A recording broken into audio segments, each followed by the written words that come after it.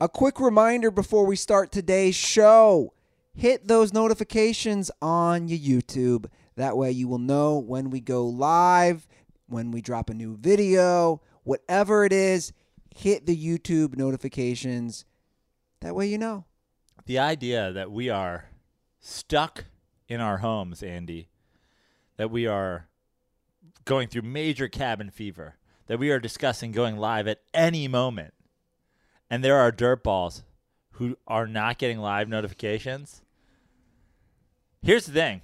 I'm bored as shit. Yeah. If we go live and we get a, how was I supposed to, I will hunt you down and murder you. Like, I got nothing else to do. I'll fly to fucking Cincinnati, Ohio, slit your throat in front of your kids. Wow. Yeah. I got cabin fever, dog. I'm murdering people. If you're complaining about it, I'll murder you. I'm not afraid. All right, and the same token, the reviews. Like, we have just as many people who have not left an iTunes review. Guys, I hate to harp on it. It takes 2 seconds. If you've left one, update it. If you have a loved one sitting next to you, you probably do. Grab their phone, leave it. Quarantine reviews. Quarantine reviews. Quarantine and reviews. Okay, we got a lot of NFL free agency stuff to talk. Let's get the show going.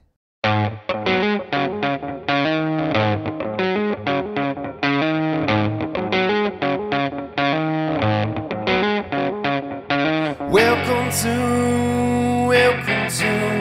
the Dirty Sports Podcast. I said welcome to the Dirty Sports Podcast with Andy Ruther and Joe Prano. Welcome to the Dirty Sports Podcast. Welcome to the Dirty Sports Podcast. I am your host, Andy Ruther, coming to you live from the Smut Studio in Venice Beach, California, with my co-host, Joey No Chill Prano. Hello, Andy. How are you today, bud? I'm okay. How are you? Doing all right. I'm kind of over this stuff. You're kind of over what stuff? Everything. Everything. Is this a cry for help? No, I'm just like, I don't know. Are you thinking about hurting yourself? I am annoyed. It's also Thursday, so it makes sense. They say it's the most tired day of the week. Oh, really? I didn't know that. Yes. That's why most people take naps. I love Thursdays. Thursdays are my day. Thursdays since college have been the go-out night for me. Yeah? Always Thursday. Weekends are for pikers. That's what I used to say. Thursday's the night. You go out pre-weekend, get all your weekend stuff, then you do everything in for the weekend. That's how the bosses do it. Now I'm doing everything in anyway. We're all doing everything in, except for those shitheads hanging out on spring break in Florida. Bro, Florida's unbelievable. Florida is unbelievable. But most of the spring breakers aren't from Florida. They're on spring break in Florida. And then they're going to spread it back to where they go. Well, honestly, I hope that they, if they're from, God knows where, swing through and see Grandma, who probably lives in Florida, because we need to get rid of your entire bloodline. If you're like, Clearwater Beach, if I get corona, I get corona. Dude, I planned so long for this spring break trip, 2 months. Like, whose parents aren't like, look, we were going to pay for your spring break, but that's you're not going. I think they're just going rogue. Also, the people in that video, the one that we're all talking about, not an attractive person in that whole video. No.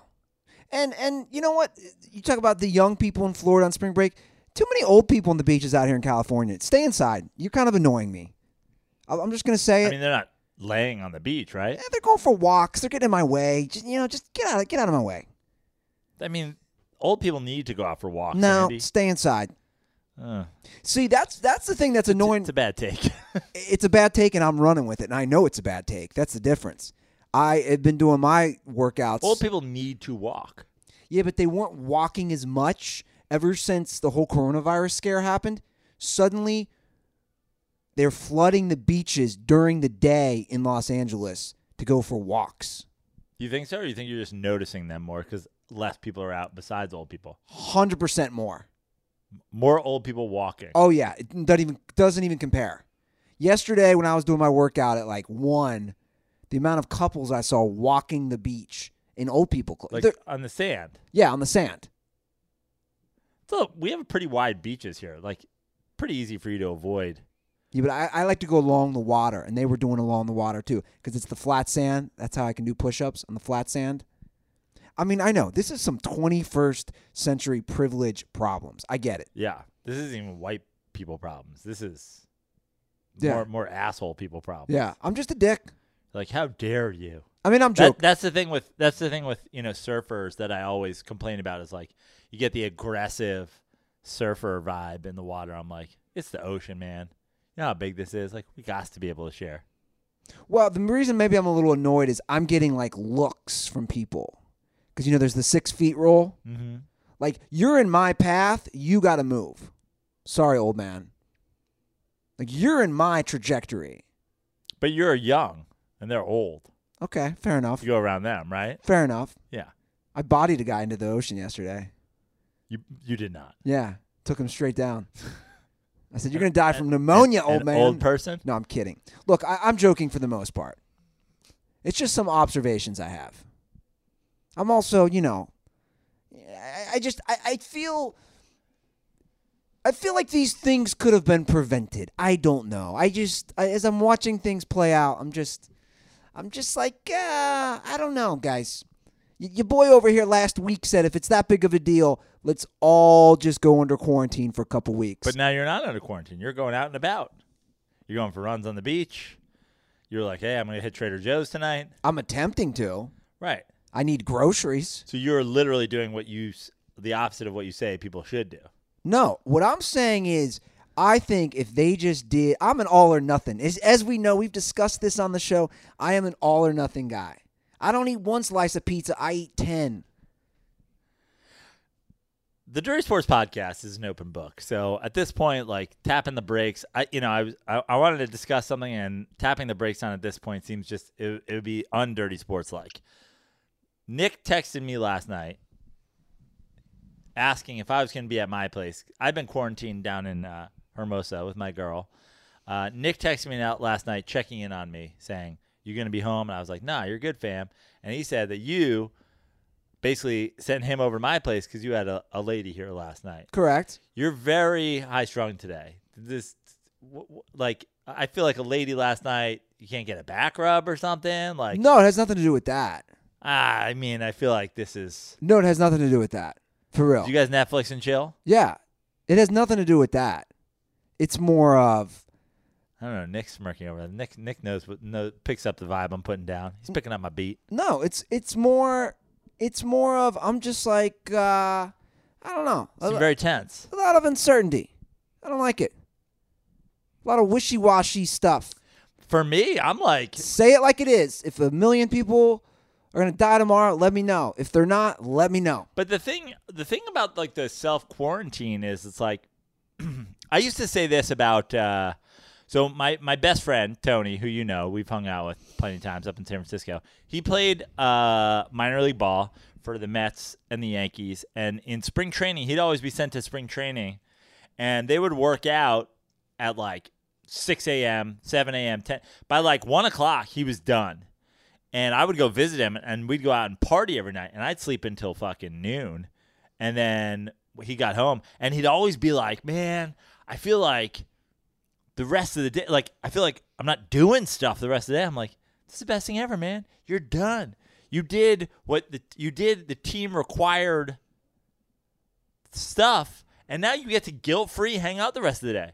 All you have to do is be ready to go at 6 a.m. tomorrow. So it's 1 o'clock. Let's, like, go hang out. Let's go day drinking. Let's go whatever. Like, the self-quarantine is like, we all get a free pass to do nothing. No, I know. By the way, I've mostly done that. I went swimming 2 days ago. I'm not Get my going swim out. on. For the record, I'm basically self-quarantining. I will go out for an exercise. Isn't it relaxing? You don't even have to think about doing I other love things. this. It feels like every day is a snow day. You know, like you wake up I in mean, the Nick morning. wasn't doing anything anyway. Now he just is like, Nick's like, now you can't even yell at me for playing video games. He's like, dog, we can't go out. He's like, Doug, get on that headset. We're not allowed outside. Let's get a little first-person shooter happen. Like, to me, yeah, like the same thing. Like, it's a snow day. Like, you get a free pass. I want to be doing stand-up comedy. I want to be working, but I can't. So then I'm like, I got painkillers. I got a bottle of wine. Like, I'm allowed to do that at 3 p.m. Why not? Who's going to stop me? I think it rained the last week, and it was easy.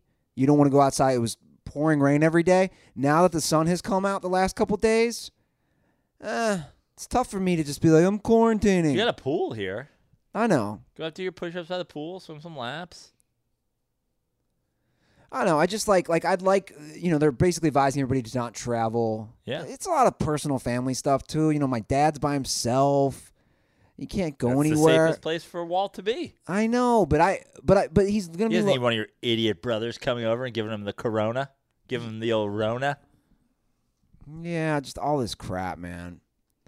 What you should do is next time you're home, or like send somebody over to sneak in and just put a parental block on Fox News so that he's not like, it's all a hoax. I'm going bowling. No, he doesn't. Trump says it's a hoax. I'm going bowling. But he can't even do that now. Right. Like Ohio is basically on quarantine. Yeah? As a bowling state. alley's closed? Oh, yeah. Good. I agree. Good for his health. Yeah. But I just my dad doesn't read. Like, how much stuff can he watch on He TV? reads, right? He's always sending you Wall Street Journal articles. And He stuff reads like that. Yeah. That's not What are you reading. saying? He doesn't read books? He doesn't read books. And the Wall Street Journal's got a lot of words in it every day. If you read the Wall Street Journal, you're doing some reading. Maybe in this quarantine he will learn that he does not have to send me photos via email. That text message works. Maybe he can learn that. I don't know. Guys. I don't know what's going on with me today. I do want to talk NFL, though. Okay. I am excited about that. Great. Dude, this free agency, I'm going to say it right now on the show. It's the best free agency we've ever had. You think so? I know so. Well, just because Tom Brady. And so many quarterbacks. Yeah, but I feel like not nearly as many stars have moved this free agency as other free agencies. But quarterbacks, obviously the big ones. But even from the quarterback standpoint, how many quarterbacks have really moved? We've got a lot of guys who I have it in front of us, Joe. I know, but we have a lot of guys who are kind of done moving, and we've got a lot of guys who are backups moving into potentially starter roles. We have Brady to the Bucks, Rivers It's to obviously the big one. Rivers to the Colts, Bridgewater to the Panthers, Right. Nick Foles to the Bears. I mean, that's 4 major moves out of 32 teams. Yeah. That could, have ramifications down the line, of course. Sure. Now, Brady, we'll lead with him. We have to. Brady to the Bucks. I said on Monday, the Bucks makes the most sense for a better team, even though I didn't want to say it.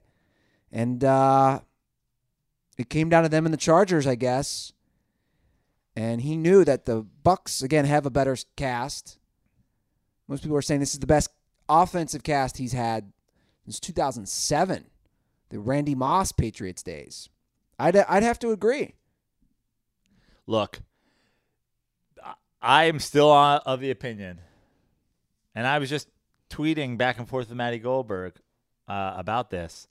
I'm still of the opinion, weapons, whatever, that's the beauty of what Belichick. It's not like they didn't have weapons at times or that they didn't want. It's like Belichick knew that was less important to winning than anything else. Yeah. Like, I'm going to go 2 tight ends this year. It's going to be Hernandez and Gronk. This is our offense. And I'm going to spend in all these other places. Yes, Brady has wide receivers.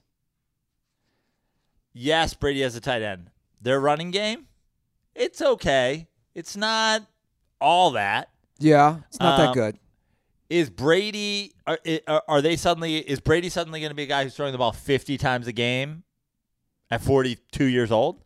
43. 43? Yes. He's going to be a 50 times a game passer? Maybe 40. Is this the best strategy for winning? A 40-year-old passer?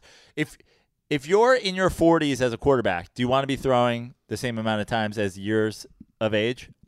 To me, that doesn't scream recipe for success. Well, I look at it this way. I think a lot of people, let me say this, a lot of people are excited about the Bucs because of what Brady was able to accomplish over the course of his career. Tom Brady was not good last year. Who do you guys think had a higher QBR last year, 2019? Jameis Winston or Tom Brady? It's the same. I saw the stat. Fuck that stat, by the way. Because I'm not the idea of comparing Jameis Winston to Tom Brady is ridiculous. Yeah, and that's why. Jameis Winston threw 30 picks. What 30 touchdowns too. Yeah, but he threw 30 picks. Yeah. Again. I love what the Dan Orlovsky, and I posted this on our Twitter. I love the thing he said on ESPN.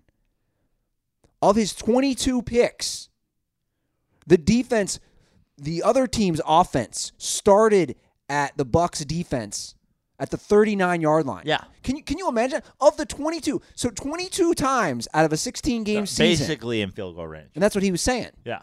You're basically spotting that team. Dude, forget comparing him to Jameis Winston. Thank you. This is nonsense. Forget comparing 30 interceptions is absurd, especially in this day and age. Yes. We're not talking about 10 years ago.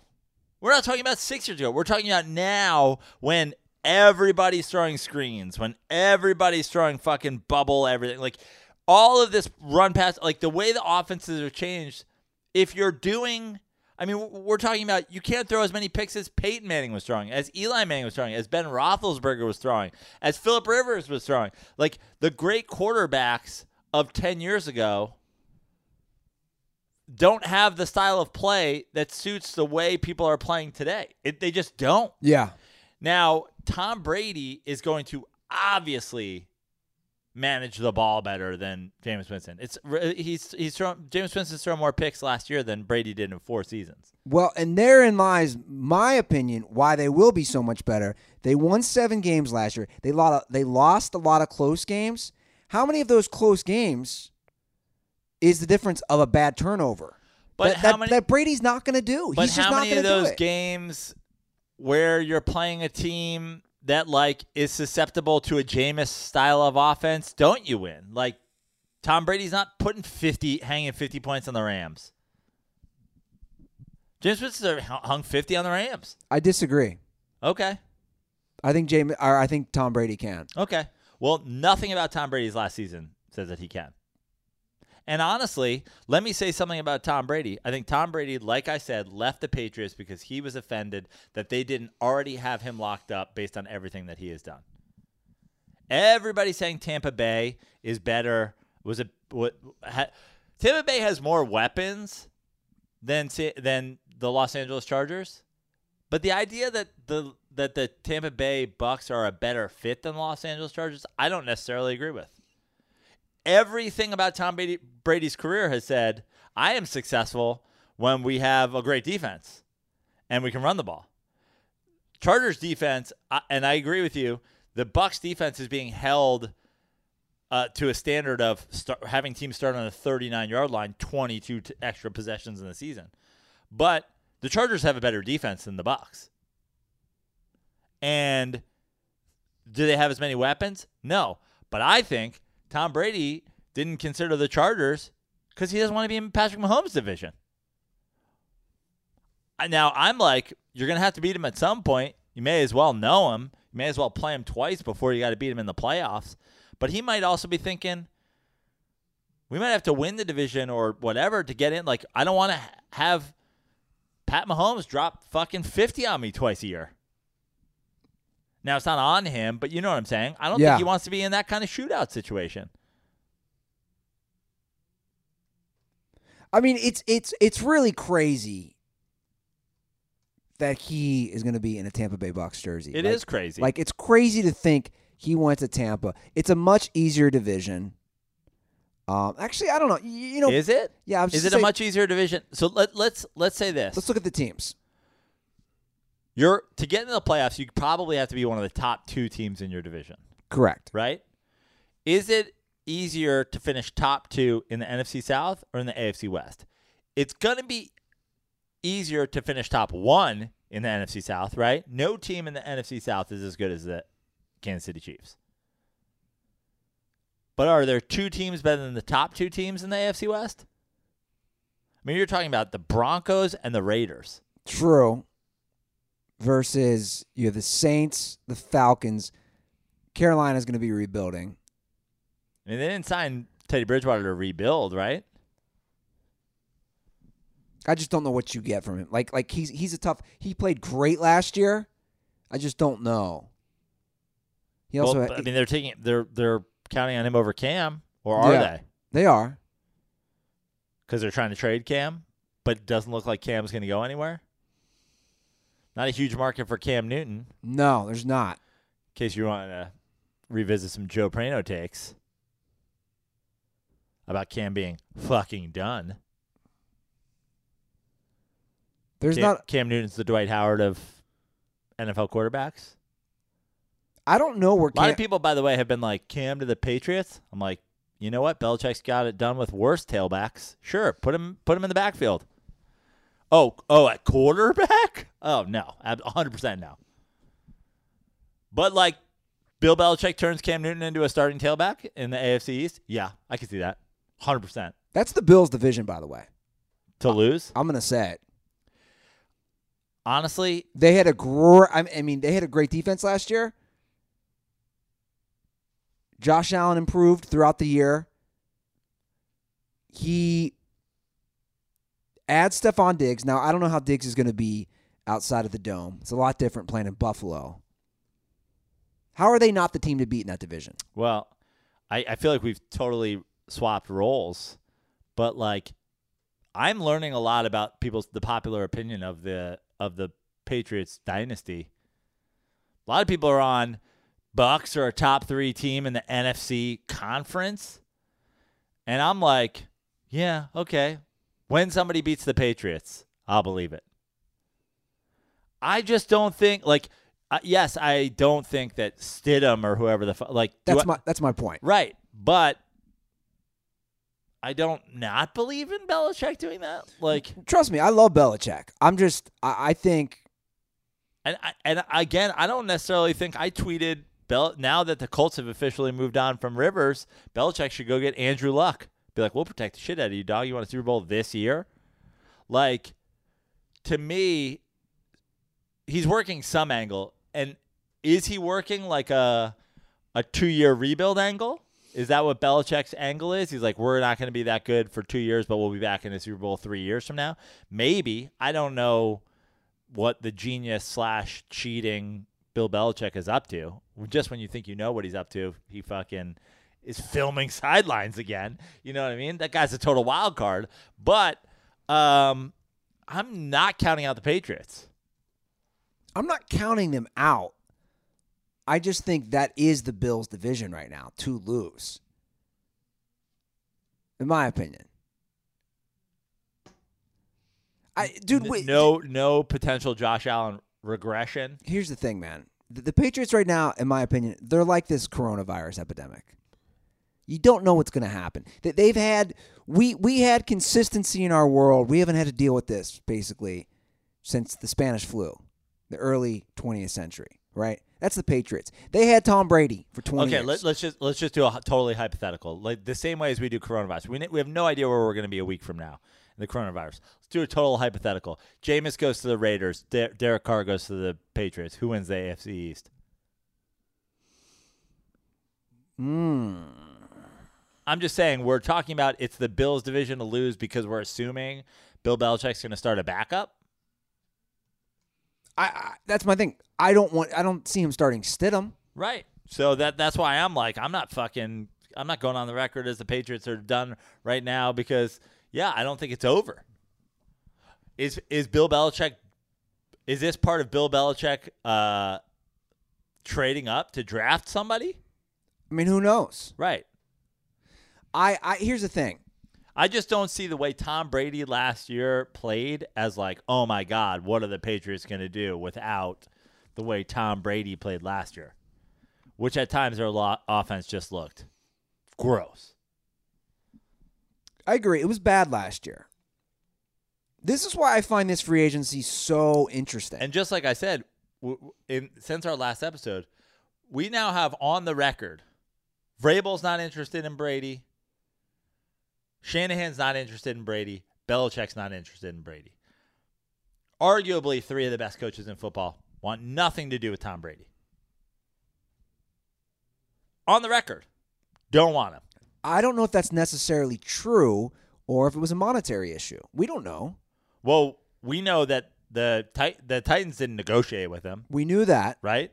Shanahan, the report came out that the Niners were like, we're not interested. We've got Garoppolo. Now that could be a financial issue of how much they're paying Garoppolo and whatever, but they're like, we're not interested. And then again, the Patriots, the financial issue is sort of neither here nor there because they had the whole season to figure that out. Yeah.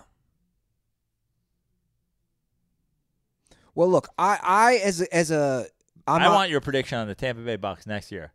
Record, place in the division. They win the division. They win the division. Yes.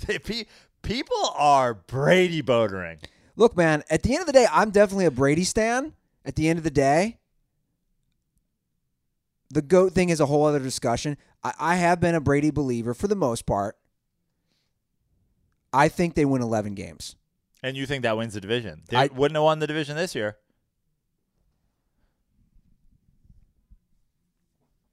Look, man, Vegas is agreeing. By the way, Have you seen the odds? I agree with you that Brady and the Bucs win 10 or 11 games. But I say that based on this. Jameis Winston fucking stinks. And I'm going into the camera for that one. Stinks. Bad. Jamarcus Winston. Trash. If you wrote a 400-page book about Jameis Winston, use it as fucking toilet paper. The world needs it. What a clown. The idea that let's go back a couple months to we were arguing with a Jameis Winston Hall of Fame. People don't even want him as a backup. Jameis Winston's trash. Well, that's what he is. Trash bag. Well, hold on. Let me hop in here. Okay, so if Jameis Winston can win 7 games with the team, yeah, I think Tom Brady can win 10 games with the team, 11 games with the team. Do I think that wins the division? Do I think that means that the Tampa Bay Bucs can win a playoff game? No, I am not ready to go in on either of those things. I think you're undervaluing, you're not going to like this, what Tom Brady brings to that locker room. He brings 6 Super Bowls, 9 Super Bowl appearances, a winning pedigree. He was under. If you respect Bill Belichick, who he was under for 20 years, you have to then respect what he's taking to another team. I'm telling you, and all reports are leaking, all these guys suddenly wanted to play for Tampa Bay. Sure. Because they want to play with Tom Brady. Sure. But we've seen that. We've seen that throughout sports all the time. Talk to every NBA guy right now. Talk to anybody who's played in the NBA in the last 20 years. Shaq, Paul Pierce, whatever. I'm taking Kobe over LeBron James. Go, you just had that killer instinct. Well, Paul Pierce, you should get in a wheelchair and somebody should push you into the ocean. Because you're a fucking idiot.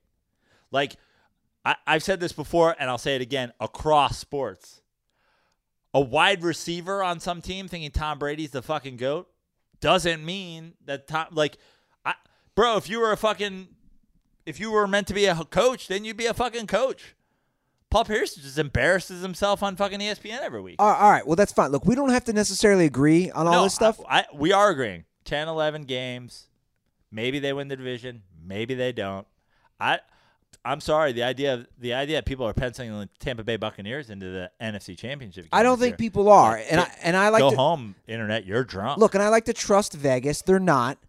Their odds have significantly jumped from what I saw today on the NFL Network. Now Tampa Bay is tied for 7th highest winning possibility of the Super Bowl. Of winning the Super Bowl. Yeah. So Vegas isn't going crazy. They're putting them at 7 out of 32 teams.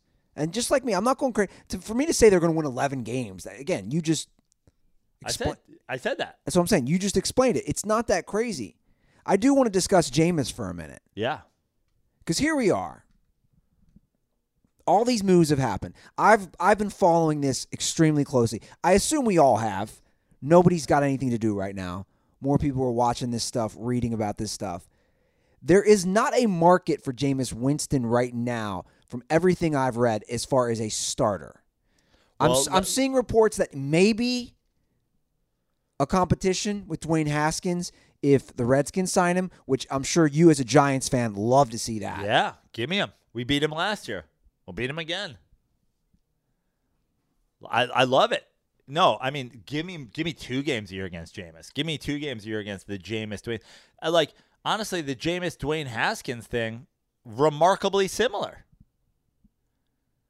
Sort of turnover guys, big schools, huge college success, like big arms, but just not good since they've been in the NFL. Like everybody knows in the Joe Prano recipe for a great quarterback, if you played at Ohio State, if you played at Florida State, if you played at Alabama, I don't want you in the fucking first place. Yeah. You've never dealt with any struggle whatsoever in your life at the position of quarterback. Yeah, just on that reason, I'm out. But like even that, like is to me that just reeks of a terrible Redskins move. I agree. But you said it: Redskins, Bengals, Raiders. Well, these are the kind of people that get into the the Jamarcus Winston. We discussed this off air. Bidding game. I was saying, as someone from there, this reeks of a Cincinnati Bengals move.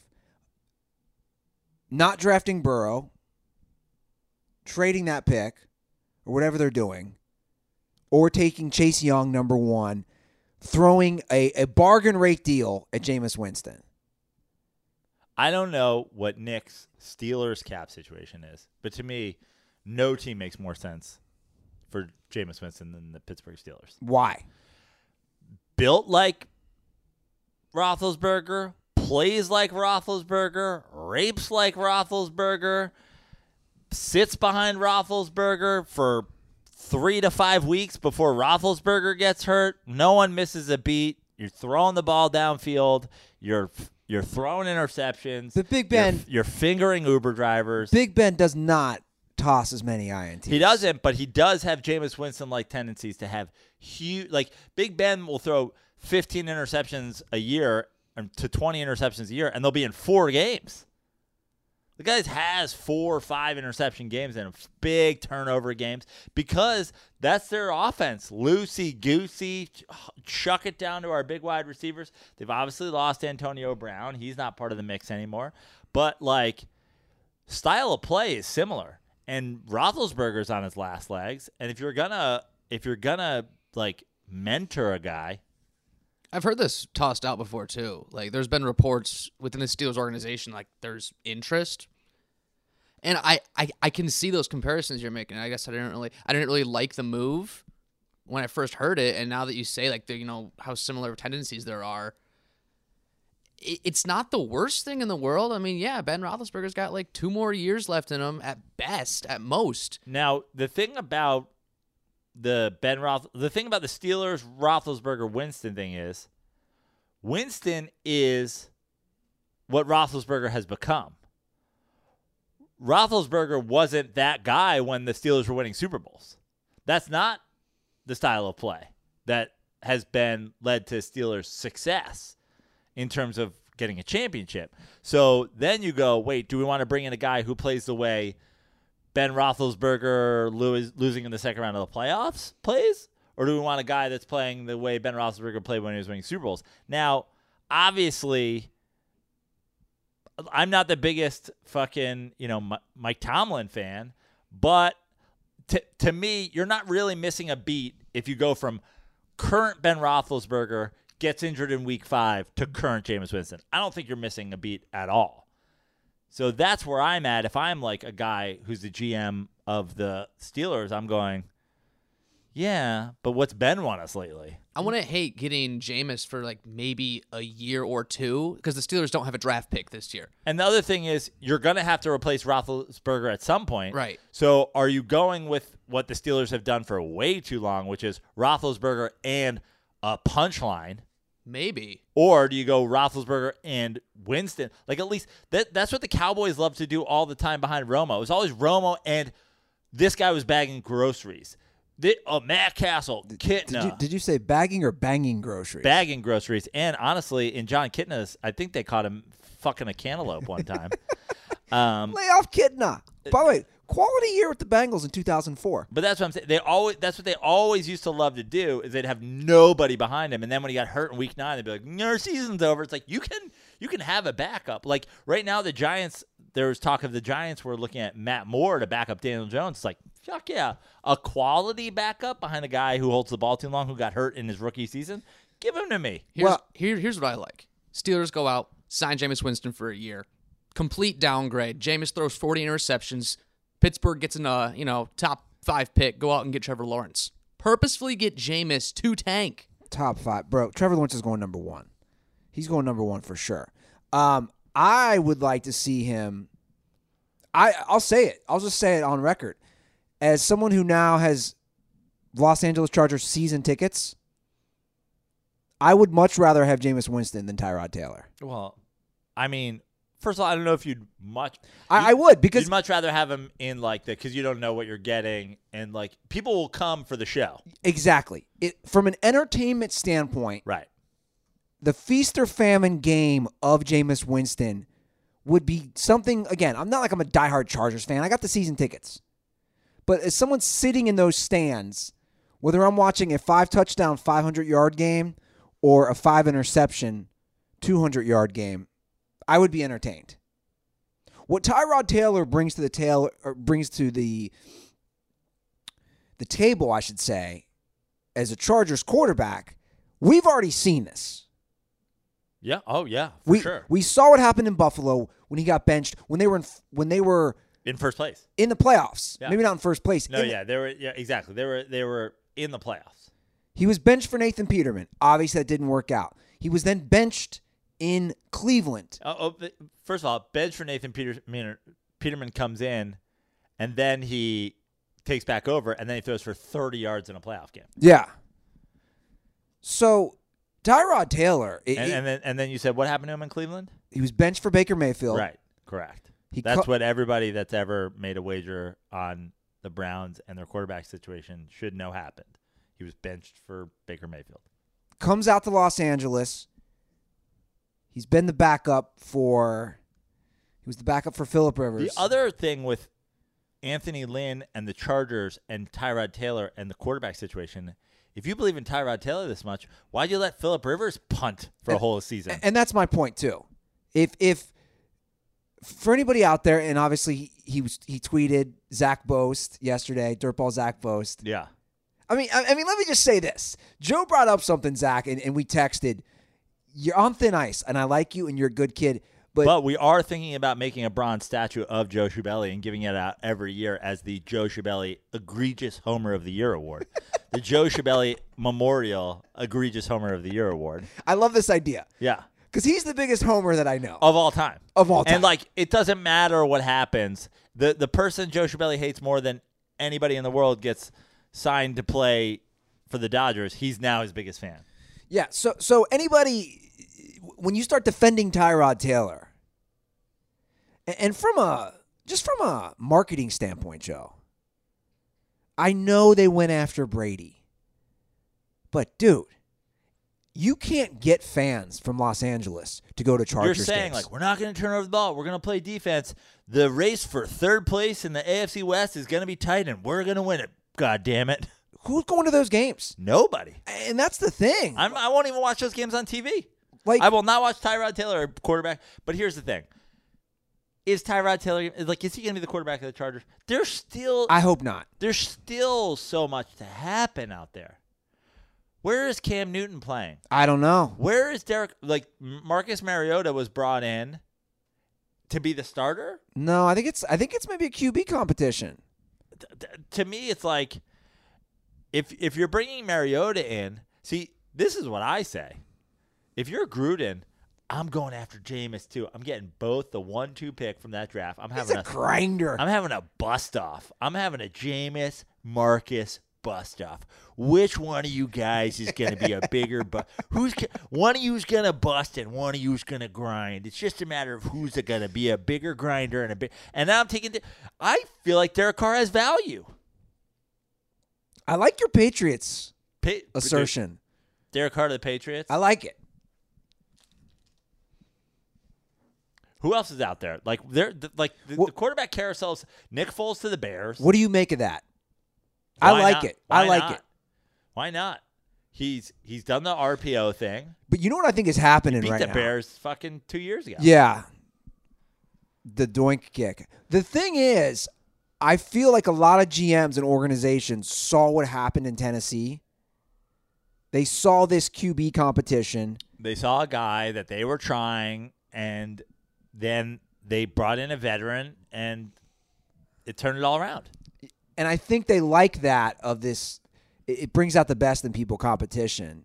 I like the Foles move for sure. You know who I like by the way, to the Patriots even more than Derek Carr? Give me Fitz on the Patriots, dude. Get out of here. Give me Fitz. And just like Fitz just like burying the Fitz haters for years. Get out of here. Fitz wins 13 games and plays a fucking Super Bowl. Get out of here with that I talk. love it. Get out of here. Bill Belichick's like, give me him. Give me him. Bring him back home to Cambridge. Let's go. Park your fucking trophy in Harvard Yard. Park your fucking beard. It's fucking Fitz magic. Sound like Bill Burr right there. But then we also have quarterbacks in the draft. I know it's like everybody's like, oh guys, how much you gonna talk about fucking quarterbacks?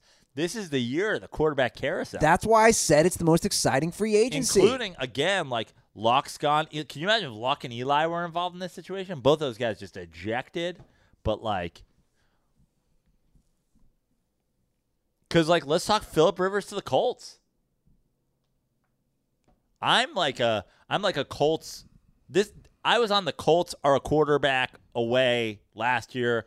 Luck is out. Get a vet in here immediately. Everybody knows I was on the. This is great for both teams. Trade for Eli right now. Let the guy go out with a fucking good offensive line. Phillip Rivers is going to have a great offensive line. He's going to be protected. He's going to be inside. He's going to have a pretty good defense. He's going to have a darn good running game.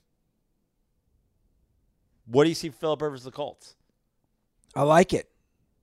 I don't love it, I like it. but it's still the AFC South too. Well, I'm out. I'm about to. Dude, I'll tell you what, and we'll get to it. The Bill O'Brien stuff, more stuff that has leaked since Monday's show.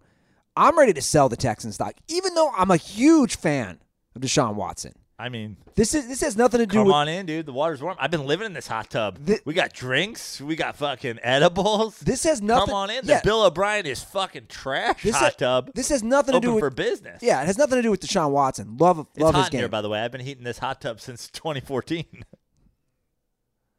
So right now, obviously, we're high on the Titans. I'm going to go ahead and say it. I think the Colts win the division. Andy Ruther predicts right there. You heard it first.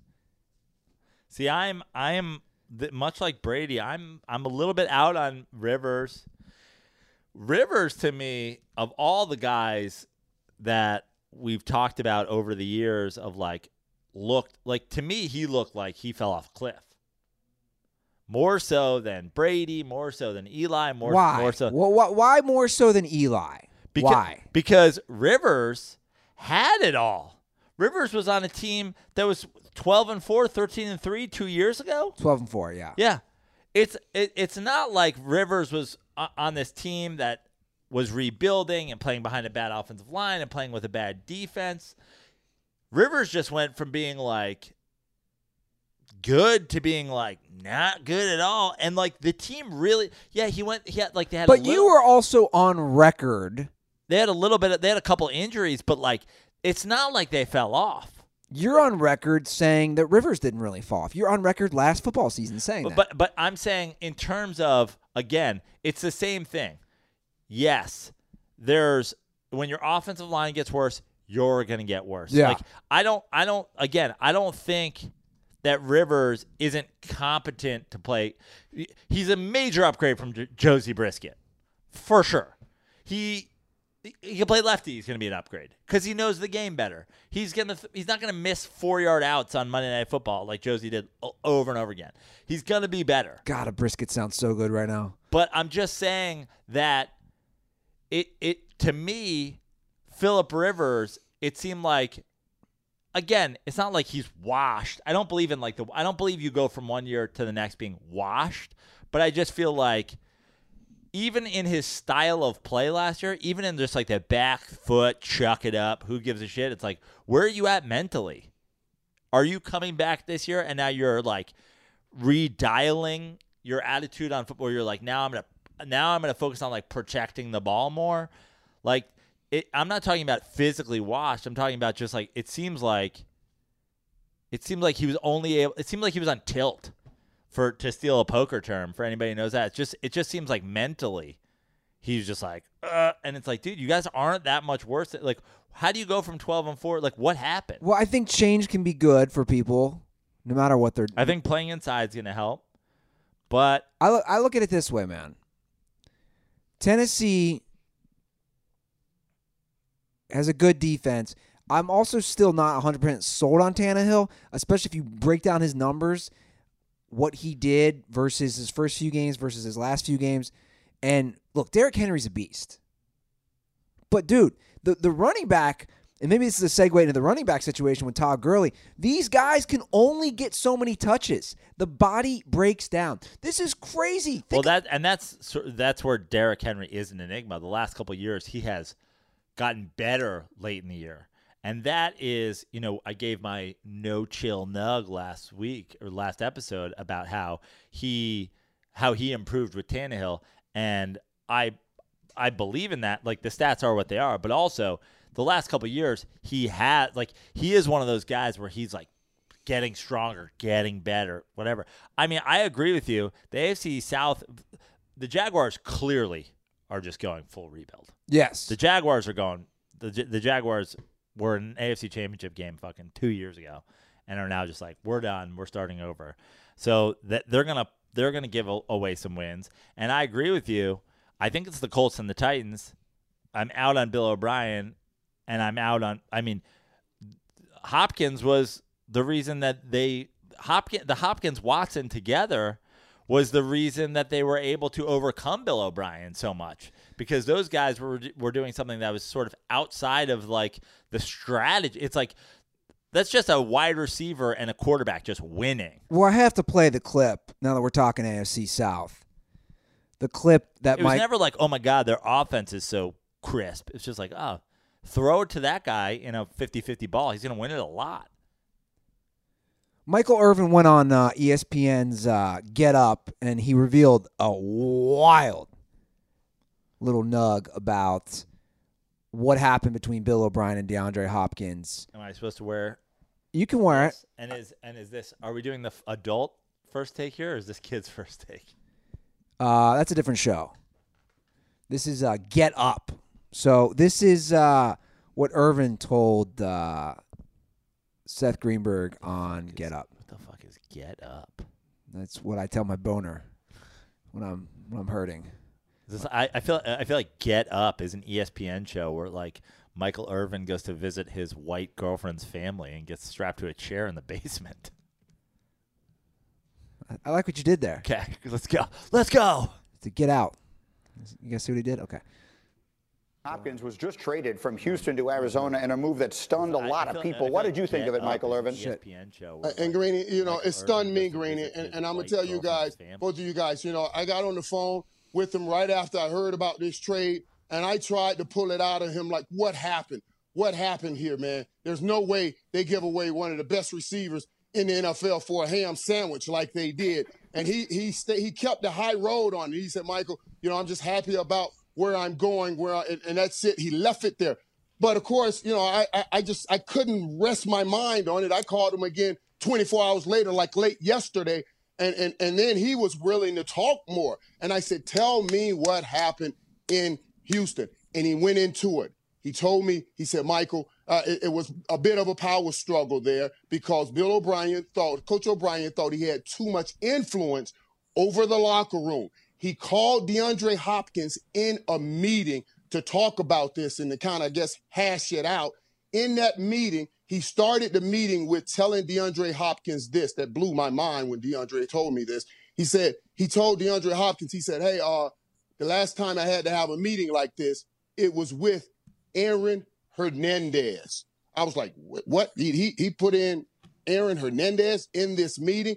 He said, yes, he did. He said, Michael, that blew my mind that he would even bring that up. I've never been in any trouble. I don't know why would he equate me with Aaron Hernandez. And from there, the meeting just deteriorated. He got into talking about DeAndre Hopkins because DeAndre Hopkins has a few kids and from different women. And he said, He told DeAndre he doesn't like that he has his baby mamas around sometimes. And from that, I think the relationship just went bad. And thus, we got a trade of DeAndre Hopkins from Houston for basically, like I said earlier, a ham sandwich. All right. Well, first of all, I'm on the record of saying Bill O'Brien's a boob, but now he just seems like a bit of a piece of shit. Well, yeah, that's what I'm saying. You hear that and you think you compared a guy to a serial killer. Let's not take this lightly. Serial killer, but yeah, like a mass murderer. I'm just saying. A multiple murderer for sure. Not a mass murderer. He didn't as our kill official 100 people. Aaron Hernandez correspondent, which I have been for a while. I know a lot about Aaron Hernandez. I've watched all the documentaries, listened to the podcast. The guy was a lunatic. So to compare him bringing in a couple baby mamas around to a sociopath, I'm going to say it right now. After hearing this, Bill O'Brien should not be coaching at any level. Yeah, like it's offensive. Bill, now you got to worry about like what other things has Bill O'Brien like. There's been a couple of other guys that like left in a huff from Bill O'Brien. Like, is he telling running backs like, we got to sit down and talk about this? You're wearing these gloves in the backfield. Just want to say, running back gloves kind of got an OJ vibe. Yeah, there's an OJ thing going on here. You date a white girl. Yeah, just want to make sure you don't chop her head off. Yeah, and Aaron Foster's like, what did you say to me? Like, yeah. Bro, I'm a Rhodes Scholar. And he's like, yeah, but, you've been a little stabby lately. Like, Bill O'Brien, like, I mean, if you're the Aaron Hernandez correspondent for long, I am the Bill O'Brien. I am the Bill engineer of the Bill O'Brien is a fucking idiot train. You're Bill O'Brien for a long time. Well, and now it's all coming out. It's too bad that Texas Boy 35 and Andrew Boggs and all these guys have disappeared from the internet. Texas Boy 35. It's sad that they have disappeared from the internet because I'd love to what hear else? how they feel about this. I don't know if you followed this. He's like, J.J. Watt, you're missing a lot of games. Great edge rusher. But have you been smoking crack like Lawrence Taylor? Like, what's going on here? A lot of former players now have come out of the woodwork. So a lot of guys, after this was leaked, came out and have said similar things, how O'Brien was just a cancer. And the fact that they've kept him this long is as I said, hired him in the first place.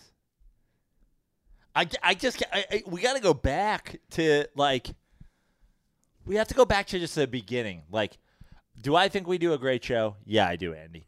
If they made us the co-hosts of SportsCenter tomorrow, I'd be like, this is reckless. What are you guys doing?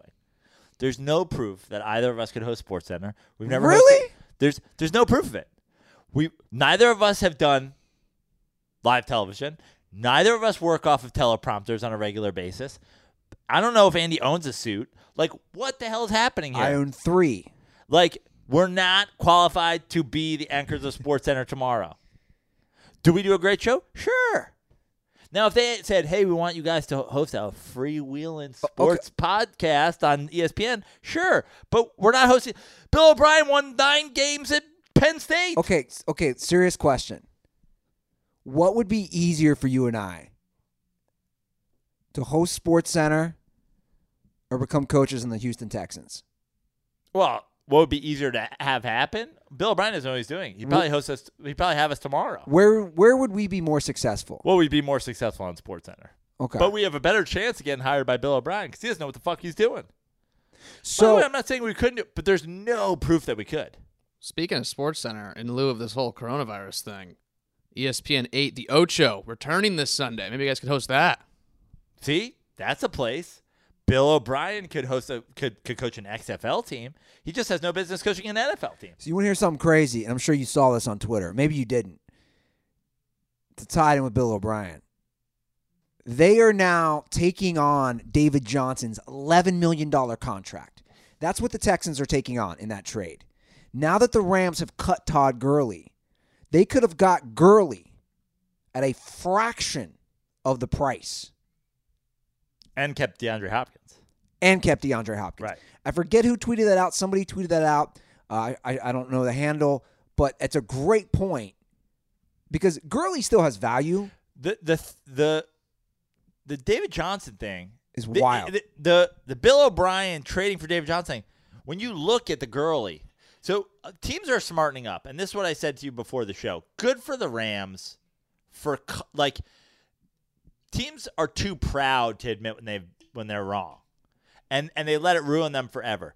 Good on the Jags for getting rid of Foles and getting something in return, getting money, getting whatever, saving money. Good on the Rams for saying, yeah, we gave a bunch of money to somebody. It didn't fucking work out. Let's cut our losses. Yeah. Throwing good money at bad money is never the answer. So good on the Rams for being mature enough to go, we fucked up. Let's go. I before the show, I said to you, this is somebody breaking up with their newlywed wife after the honeymoon and being like, well, if that's what life with you is like, that 2 weeks, we were in Hawaii. It was supposed to be great. You were a bitch the whole time. For that reason, I'm out. Better that than 5 years down the line when you have a couple kids, then you got to fucking divorce. I agree. The kid. So, yeah. I agree. Well, but to go back to my point, when you look at that, was David Johnson going to get cut? Like, if Bill O'Brien didn't trade for him and give the Cardinals DeAndre Hopkins, was David Johnson going to get cut? Well, there's a good chance because obviously they unbelievable. Kenyon Drake played great for them last year. Yeah. So Bill O'Brien could forget Gurley. He could have had the guy he actually got for less. Yeah. Well, Bill O'Brien's the worst. He's the worst, but I want to bring up the running back situation. And I've said this, and I said this all last year. Obviously, Gurley was amazing, especially in 2017 and 2018. And he still has the most touchdowns of any player the last 5 years. This is not diminishing what Todd Gurley has done for the Rams. He had some great seasons. And he doesn't really give a shit whether it diminishes him because he got his money. Yeah.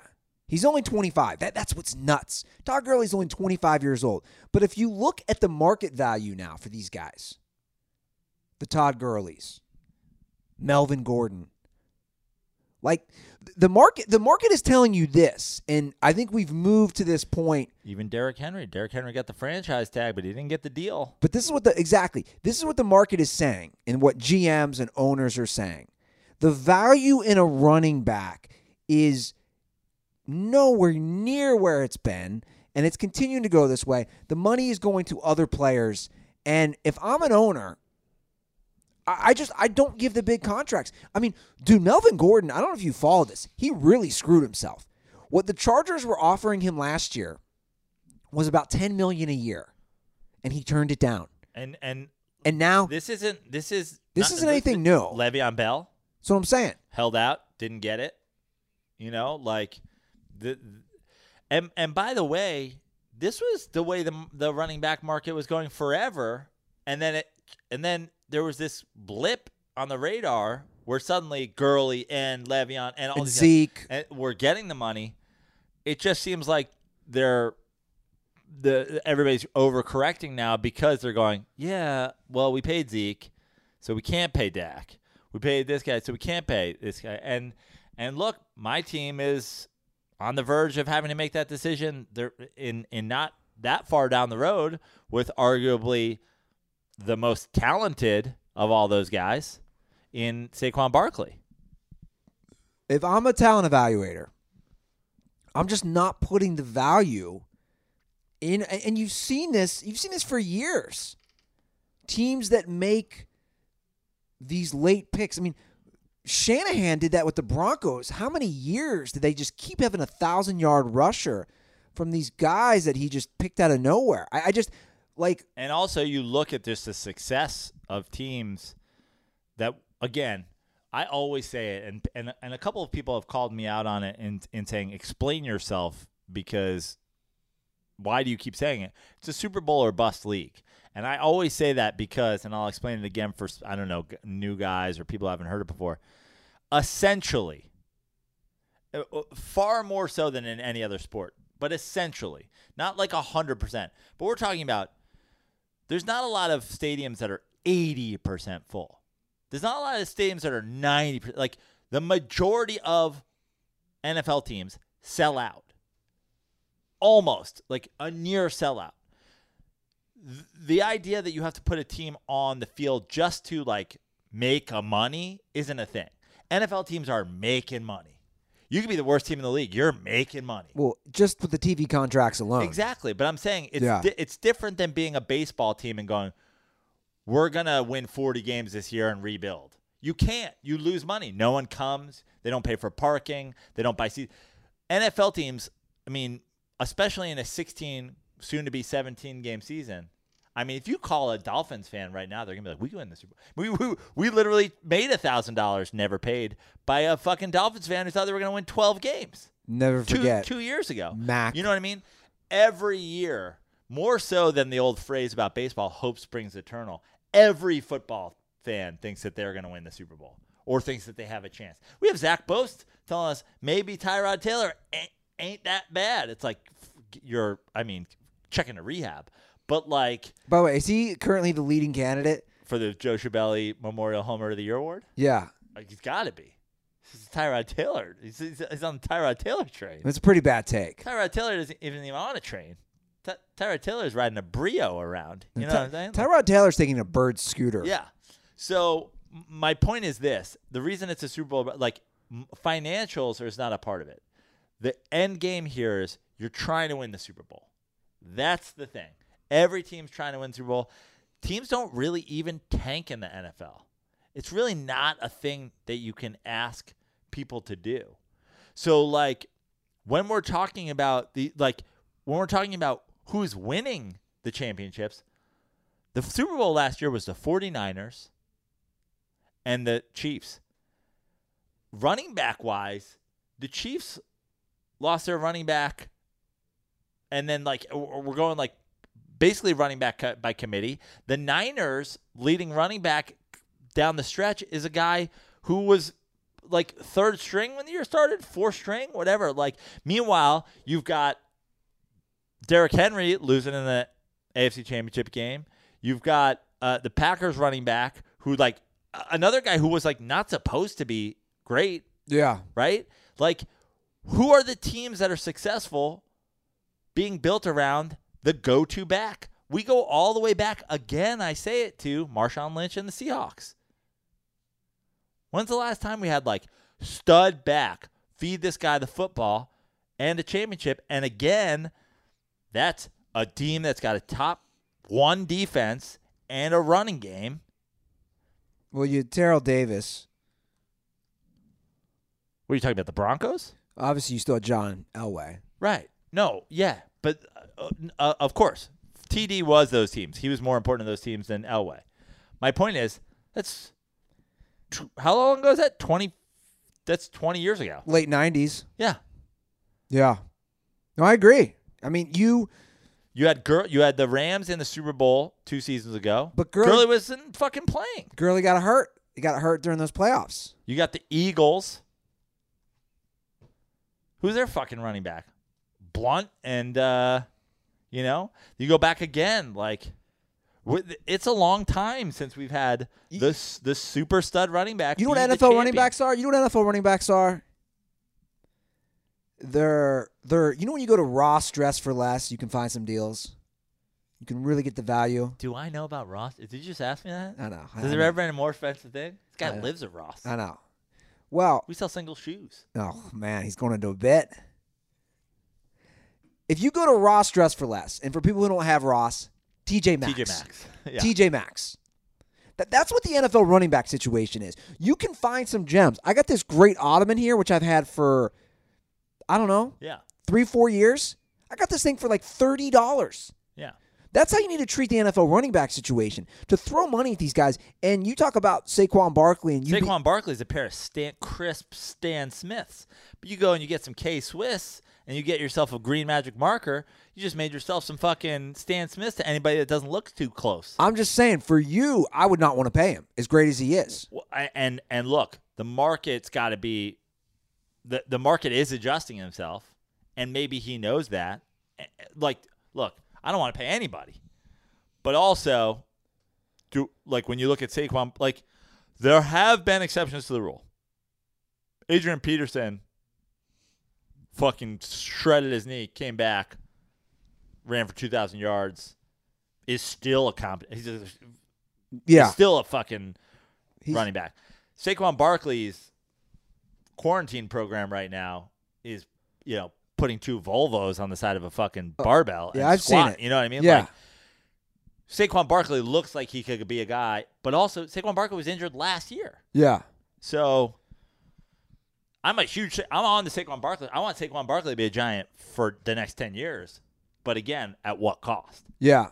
Well, I think we've done a nice dive into the NFL free agency / trades. Is there any ones? I mean, we were looking at my board. We did Brady to the Bucks. We did Rivers to the Chargers. We did Bridgewater to the Panthers. I mean, The only thing we haven't covered up there is the Eagles get a great DB. I mean, and Darius Slay. we didn't go in depth on Bridgewater to the Panthers. Do you think the Panthers are better with Bridgewater Yes. than they were with Kyle Allen last year? Yes. And I mean, I think it's a great upgrade from Cam. I think Cam was done. I still think the Panthers only win 6 or 7 games. Okay. So you're going Bucks, Saints. I know that's the thing about the Brady and the Bucks situation is I think that's a strong division. I think Bridgewater could win a couple games, especially I don't see a 13-win team coming out of that division. Yeah, I don't either. I'm not out on the Falcons. I'm not out either. So then we keep going. Foles to the Bears. We both like it. Chargers stick with Tyrod. Everybody in the world hates it except for Zach. Jameis. You don't have to recap every. I mean, it's there. I'm just saying, what did we not cover? Stephon Diggs to the Bills. You like it? I don't know, whatever. Darius Slay and the Eagles. Fuck the Eagles. Okay, well, good. I like it. It's a good move. Yeah, he's the Nnamdi Asomugha of this year's Eagles. No, that's just not true. Well, let's find out. Okay, well, statistically speaking, he's been one of the best. He can call. He's actually one of the few guys who can follow your number one. The first time he gets burned in week 1. Brano, I don't think you realize. I have been watching nothing but NFL Network. Here's all I'm telling you. The first time he gets burned and somebody calls him the N-word and tells him that they're going to rape his children, I could see confidence getting shaken. When's the last time the Eagles had a fucking lockdown cornerback? It's a tough place to play, man. Your family's lives are on the line every time you go out in fucking coverage. If there is a football season. Good, nice trade for the Eagles. Hope it works out. It's a good trade. Good job. But I'm excited. What'd they give up for him, by the way? I think it was a 4th rounder or something. Like it wasn't even much. These guys are like pennies on the dollar. It's crazy during NFL season. The one thing is I was watching the NFL Network and I just couldn't believe they did a couple things. 2 things that blew me away, and it was all based around the Brady trade, and then we can move on from the NFL. But it was 2 things based around the Brady trade. One, they ranked the best teams in the NFC. And sort of across the board, it was a top 3 of Eagles, Niners, obviously. Niners, Eagles, Bucks. I was like, everybody's drunk. Eagles gave a 3rd and 5th round pick for Darius Slay. Yeah, that's crazy. Big play Slay. It's crazy. And then the other thing was ranking the NFC South quarterbacks. Everybody had Brady. Do we think 43-year-old Brady is better than Drew Brees right now? By the way, I think both. I'm also man. I mean, Breeze is what, 40? They're basically the same age. But that was the other thing. I was the discussion seemed to be Breeze or Brady. I'm like, Matt Ryan's thrown for the most yards of anybody through 12 years in the history of the NFL. Playoffs, bro. It's all about the playoffs. Yeah, but then what? Then it is Brady over Breeze? Yeah, you're talking playoffs. Yeah, but again, this goes to my point. Is I'm at this point. It's crazy to say I'm doing this, but I'm rooting for the Patriots because I'm a truther.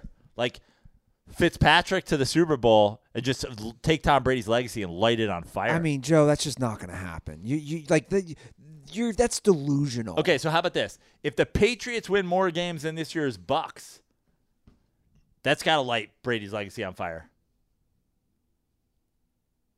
If the Patriots go 11-5 and the Bucks go 10-6, it doesn't help.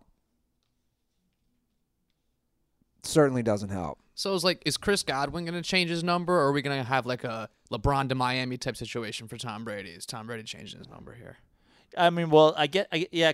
Well, first of all, Brady was 10 in college. Okay. So Brady's 10 at Michigan. So does he go like a LeBron situation? Like LeBron changed his number because Miami had retired 23 for Jordan. So, which was the weird, dumbest shit ever. They should have retired fucking, I don't know, Jimmy Buffett's number.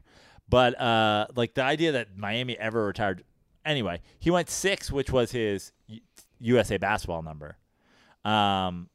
So And also was paying homage to the Illuminati, I think. right, and 2 times 3 and blah blah blah blah. blah. I think Brady is going to make Chris Godwin change his number because this move for Tom Brady, it's all about the brand.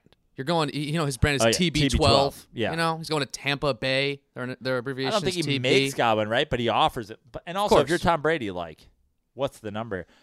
Like, you can pay it. Right. And but this is like locker room 101. Like, how much does Godwin push it?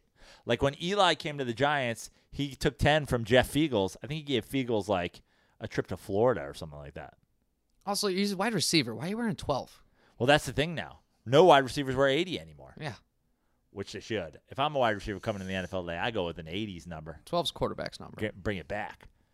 13 is like the go-to receiver number these days. James Washington. Yeah. That's the only one I got. Thomas, Beckham. There you go. This is what we're doing now. We're discussing numbers. Well, that was a whole big story last year about how like no receivers wear 80s anymore. And it's like, dude, Jerry Rice was 80. How do you not come into the league wanting to wear an 80s? Hunter Renfro. Not to mention, let's pay homage to the greatest generation of all time. People born in the 80s. Ya boy. Millennials? Keenan Allen. Yeah. 13 is the go-to receiver number. Mike Evans. I would love to listen to the dirt balls. We had some great dirt ball calls. Hold on. We got to go back to NFL. One thing. Sean Payton has coronavirus. We didn't even touch it. I mean, is that news? You don't want to touch Is that news? I just want to see how he blames this on the refs. Well, look. How does this become an NFL referee thing? Sean Payton having the coronavirus, again, it's I mean, we're not even talking like half the Brooklyn Nets have it. Yeah. Durant has it. Everybody has it. Yeah. Reports are saying that in an 8-week span, 56% of the state of California will have coronavirus. Wait, what? It's a hot take. It's the governors said California is expected 56% for over an 8-week period. Starting when? This was 2 hours ago on Twitter. Over an 8-week period, starting now, next 8 weeks. 56%? It's over half. Man. Means one of us. There was actually a Two question. of us. There was a question in the YouTube comments. Who's going to get it first between us three? Oh, that's the other question. It's easily Are we Nick. doing this, by the way? Oh, it's me? Are we doing this? The one who's staying inside playing Xbox all day? It's one of you two guys. But, like, we're all way too close to each other. If one of us gets it, we're all getting it. Are we doing the Corona pool? I don't know, but before we do that, Let's do it. Before we do that- do what you're going to do. if any of us get the coronavirus, we are very lucky. We got a brand new state-of-the-art mini fridge from our friends. Is this? I don't even think it's fair to call this a mini fridge. Miller Lite is doing God's work This for isn't us. a mini fridge. This is a medium fridge. It's an amazing Honestly, fridge. we should call regular fridges big fridges because this is a fridge. Yeah.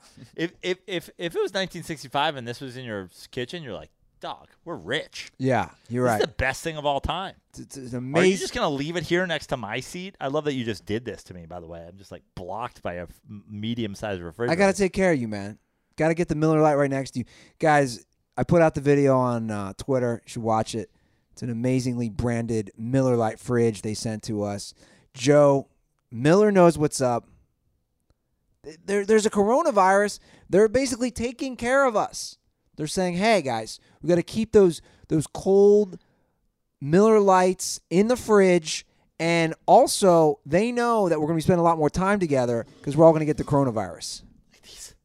at these swell bottles. Yeah. These things keep your hot drinks hot and your cold drinks cold. We need to load this thing up. I noticed it hasn't been plugged in yet, but I'm going to need you to plug it in. Okay. And I'm going to need you to load it with Miller Lite. Okay. And I'm also going to need you to put it someplace in view of the camera. And if not, taking it to my place. Okay. Because this thing needs to be featured. That's right. Miller Lite is the greatest company in the history of all companies, not just beer companies, not just alcohol brands. I mean, Fortune 1. Yeah. Miller Lite 1 of 1. Guys, look, you're spending a lot of time with your loved ones, with your family, with your friends. Crack open a nice cold Miller Lite. Get yourself a nice medium-sized fridge like this. Miller Time, the original social media. When you're hanging out, share those Miller Lights. Share it with people that you care about in this time in need. When there's a great tasting 96-calorie Miller Lite, friends should always come before followers. And this could not mean more now. Get off the internet because it's trouble out there. It'll lead you down paths It's full of propaganda. that you don't want to go down. So drink some Miller Lite. Here's to the original light beer. Here's to the original social media. It's Miller Time. Celebrate responsibly. Miller Brewing Company, Milwaukee, Wisconsin. 96 calories and 3.2 carbs per 12 ounces. Andy, you know I have a Miller Lite strategy these days. I have a whole Miller Lite is actually directing a strong portion of my life right now. Every day, I get myself a 6-pack of Miller Lite. Fact. Because as Nick said, we're all on a snow day right now. Yeah. It's snow day. So you can get a 6-pack every morning and feel okay about it. I get a 6-pack every day. And here's my rule in these dangerous times. If you're not the kind of person that I will give one beer out of my 6-pack of Miller Lite, I'm not seeing you. Oh, really? That's the rule. If you're not worthy of one of those 6 Miller Lites, I'm not seeing you. Yeah. Not until all this stuff is solved. Interesting. It's what I call the Miller Lite 6-pack conundrum. Are you in or are you out? Most people, you're out. The original social media. My 6-pack of Miller Lite. That's right. You want to listen to some dirtball calls? Mm-hmm. We got a lot of good calls. Let's do it. All righty. Let's get these fired up.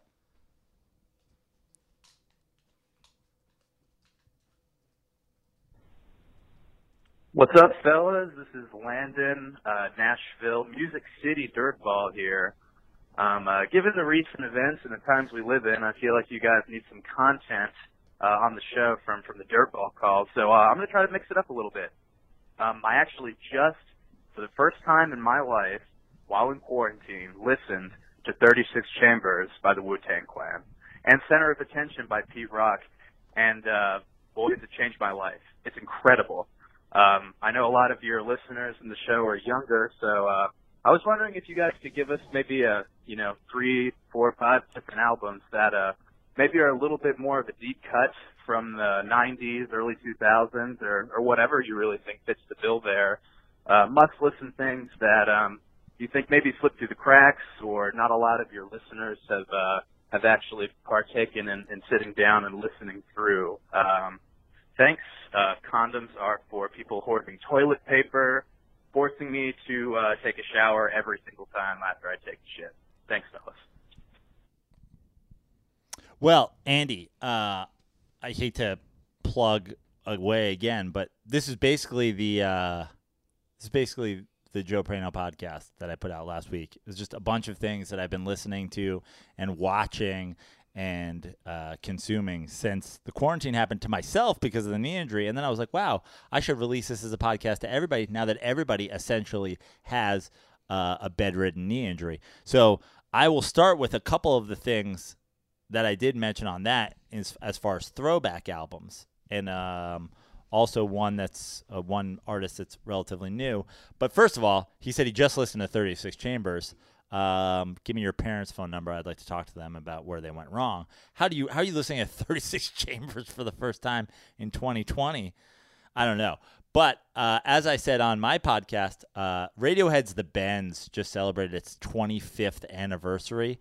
The Bends were sort of, I want to say, the unofficial birth of Radiohead. They had an album before Pablo Honey that they're probably most famous song still to this day. Creep was on, but the Bends is where they really hit their stride.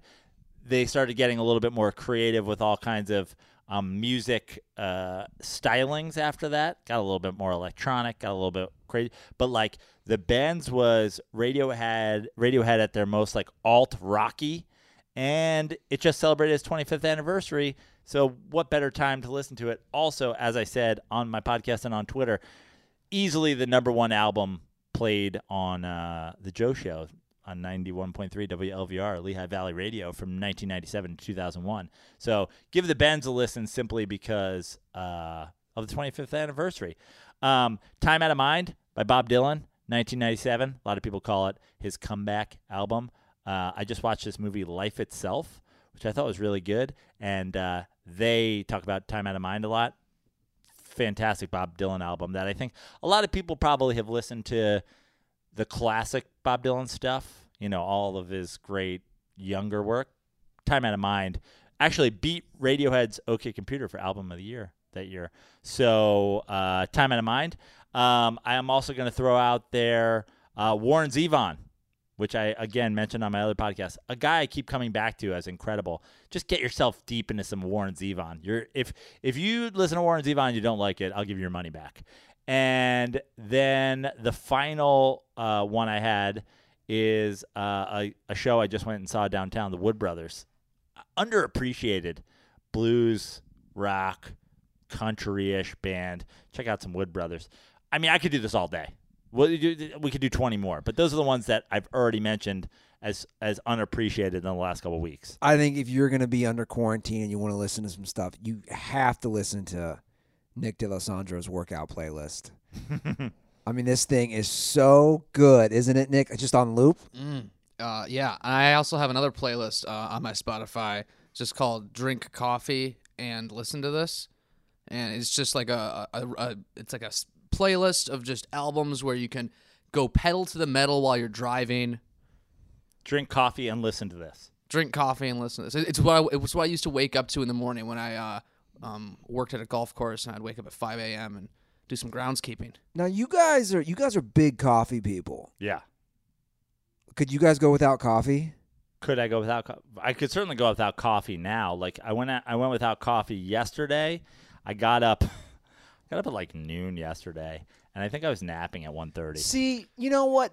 That's part of my issue right now, dude. I'm falling into that too. Well, because yesterday you were hanging out with us on, what was that? What night was that we were all hanging out? Monday night. Monday night. And it was late. So yesterday was what day? Wednesday? Yeah. Yeah. So like I think I went to bed at 3:45 on Monday night. Yeah, we were up late. So then you get into this thing, but there's no reason to break out of that habit right now. But that's my problem. Like I've been waking up at 10. That's just not me. Like that's late. Yeah, but dude, everything it's the purge, bro. All the rules are off. Speaking of the purge, I'm going to give one more deep. Like this isn't an album because the album's pretty good overall. But there's one. So do you remember Judgment Night? Remember the movie Judgment Night? I didn't see it. This is a like not that many people have seen it, but there's a movie that came out called Judgment Night. Emilio Estevez, Cuba Gooding Jr., I believe Jerry B. Piven's in it, Dennis Leary. And on the soundtrack, remember back in the day when you made soundtracks just to like they're like, we're going to kill the soundtrack. Yeah. The Judgment Night soundtrack is rock bands with rap groups doing what like was ahead of its time in the like crossover, like the Jay-Z and Linkin Park thing. Yeah. The mashup. It was like the original mashup album. And there's a couple, like even Pearl Jam's even got a song on the album.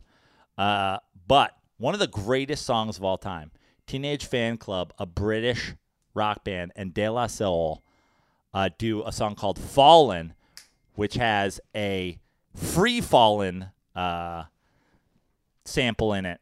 One of the greatest songs of all time. I rediscovered it recently and was like, wow. I listened to it probably 200 times in the last month. Check out that. Check out Fallen and the whole Judgment Night soundtrack. Ice-T's on there. Yeah. Sir Mix-a-Lot. there's like a there's a Dinosaur Jr. and Del the Funky Homo Sapien track, a Cypress Hill and Pearl Jam track. Run DMC and Live in Color. Yeah. All right, you guys want to get to another call? Sure. This one I'm going to take the lead on because it's all about my old team. What's going on, boys? Kyle Aronofsky calling back from beautiful Toms River, New Jersey, home of the 1998 Little League World Series champions. And just like everyone else, I'm really missing sports right now. And last night I was just on YouTube looking up old highlights and kind of reminiscing on when the Jets were good, the Devils, the Mets, etc. And I stumbled upon the Jets-Bengals 2009 AFC wildcard game. And this is the one where Shane Graham missed 3 field goals. He's generally blamed for that loss because they lost by 9. But 2 of those, the game was kind of already out of hand. But fucking Marvin Lewis, I honestly just did not realize at the time how terrible he was. He used both challenges in the first quarter. One of them was on a fumble. He tried saying it was an incomplete pass, and it took a commercial break. And then he had the whole break, and everyone in the stadium, they all knew that it was a fumble. They were showing it. And he still used his challenge. And it wasn't even like that important play of the game, And really the point of my call is, are the Bengals almost underrated in how much of a failing organization they are? Because you hear about the Jets, the Browns, those teams get more of the press on being terrible. And maybe that's just me being in the New York media market, but I feel like it's almost not talked about enough on how fucking terrible the Bengals have been and how many, crazy, blown chances they've had in the playoffs. And you look at those rosters, and they were absolutely stacked. Probably some of the most talented teams in the league, and they never even got out of the wild card round. So that's it. Hopefully, everyone's calling in with some more kind of random shit to get us through this. But for new listeners, this is not even going to be a problem. Podcast is probably going to be better than ever just with these guys riffing. So that's it. Condoms are for coronavirus, obviously. Goes without saying. Yes, to answer your question. Underrated. I think the Cincinnati Bengals, like I get angry. I can't even do this on Twitter. At least here I can go into detail. The Cincinnati Bengals are one of the worst run organizations of all sports, and I've argued, obviously you have James Dolan, I've argued that Cincinnati Bengals owner Mike Brown could arguably be the worst owner. I got to say, the Bengals remind me a lot of how the Mets are. The Bengals and the Mets, bad ownership, synonymous with failure, but also, compete from time to time. Yeah. I think the reason that the Bengals go underrated is because you have teams like the Lions. Like, the Lions are just a cesspool of bad and they just, never compete. Well, that's what's crazy. That's why I wanted to pull this up. Like, the Lions have never had a good coach. The Lions have never, those guys, you have Megatron and Sanders retiring. But what's crazy, okay, so from 2009 to 2015, the Bengals made the playoffs 6 out of 7 years. Like that, a lot of NFL teams can't say that, right? Right. Make the playoffs 6 out of 7 years. But they didn't win a single game. Right. So this is where it's almost like an enigma.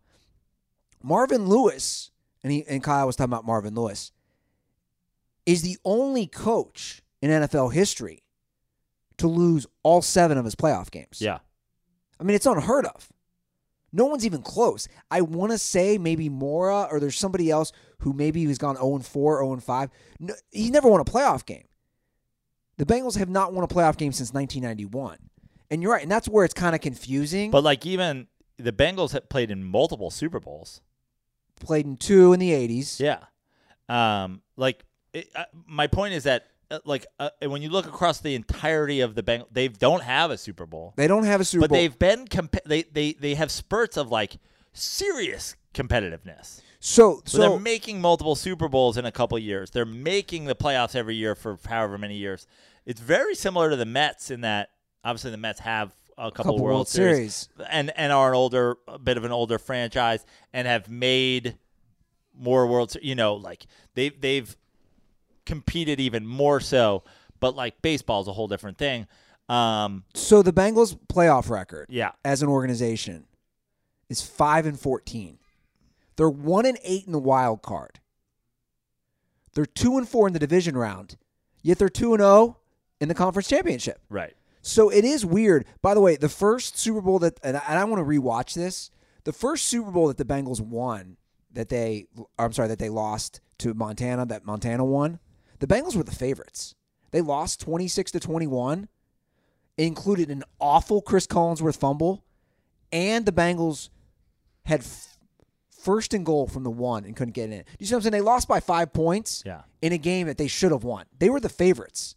So the thing about the Bengals is, if you look at their playoff history, That's why they call him Lady Fingers Collinsworth back in the day. if you look at their history, but he's right. Think about the most recent history for the Bengals. That wild Pittsburgh Steelers game. Yeah. That they had the game. They hadn't won. They lose. He's talking about this 2009 game at home, first round. Graham misses 3 field goals. They lose. Like, they've had these games, 2014, the Chargers game that I go to. Yeah. They're up 10-3 at half. It's like 30 degrees and raining. Southern California team. And it wasn't meant to be. By the way, that last Bengals team that lost to the Steelers, I looked it up. Dude, you forget. This was the Bengals offensive. And I know Dalton had just gotten hurt. Yeah. This was the Bengals offense. You had A.J. Green, Yep. Pro Bowler. Yeah. You had Mohamed Sanu. You had Marvin Jones, Pro Bowler. Tyler Eifert had 13 touchdowns that year. You had Giovanni Bernard and Jeremy Hill. Like, that was their offense. Yeah. And their defense wasn't not really good. You know what I mean? Their defense was really good, too. Yeah.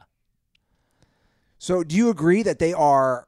No, I think that they're up there. I think it's this other kind of. You're saying like they've achieved it's this some other success. kind of failure where it's like they have this failure where they have the talent, and very similarly to the Mets, they win in spite of terrible management. Yes, but you imagine like everything has to go right to win a Super Bowl, to win a World Series. Like, I always think about the Mets. The New York Mets made the World Series against the New York Yankees.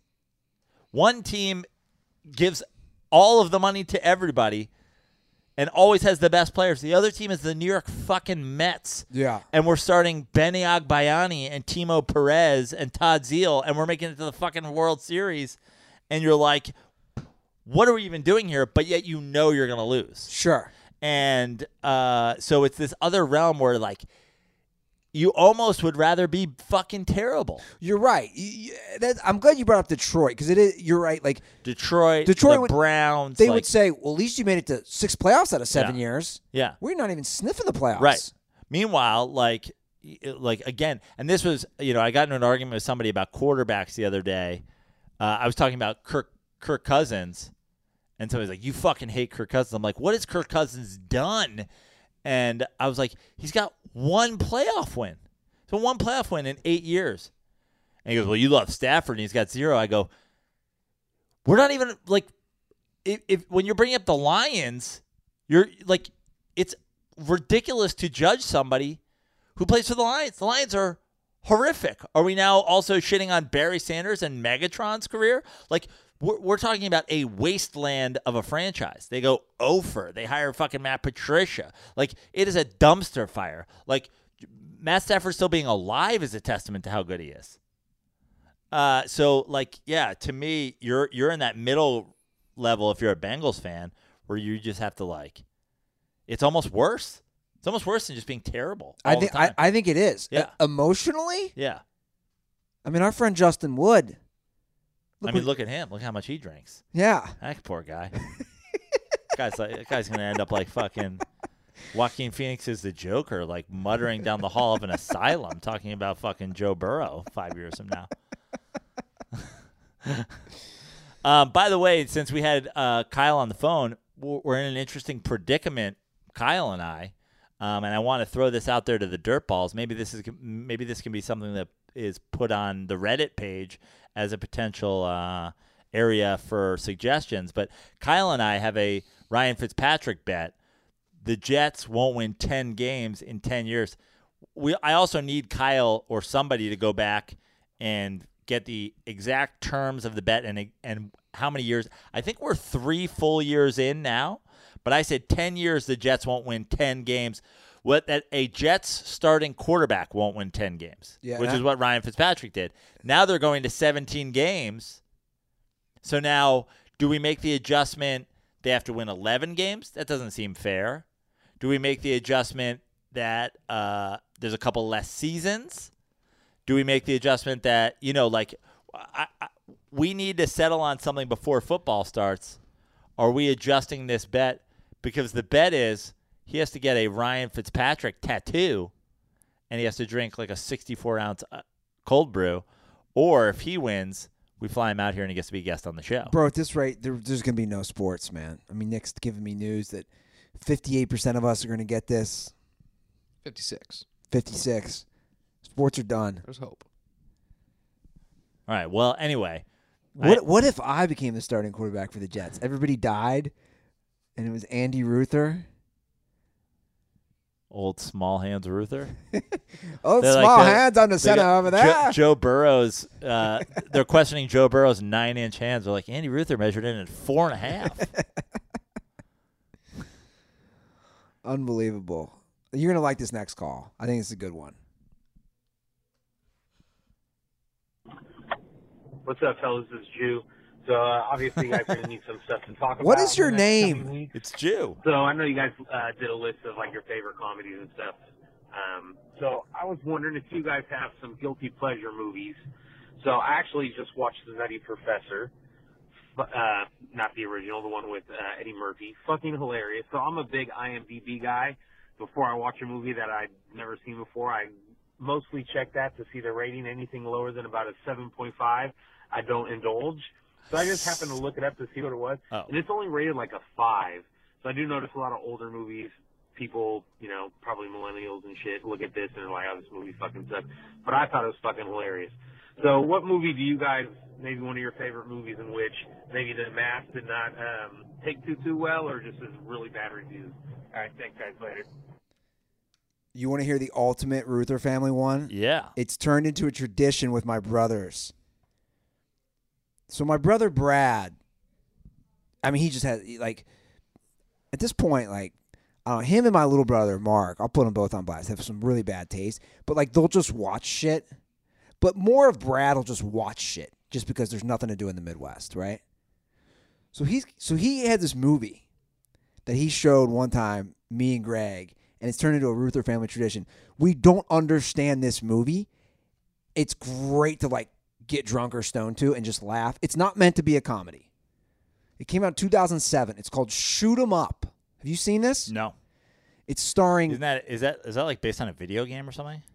It's starring Clive Owen and Paul Giamatti. This is the premise. It has 6.7 stars on IMDb. This is the premise. By the way, Brad literally was like, this is a good movie. After I've maybe seen this movie 10 times. We got Brad the Shoot 'Em Up poster as a joke for Christmas. This is the premise, guys.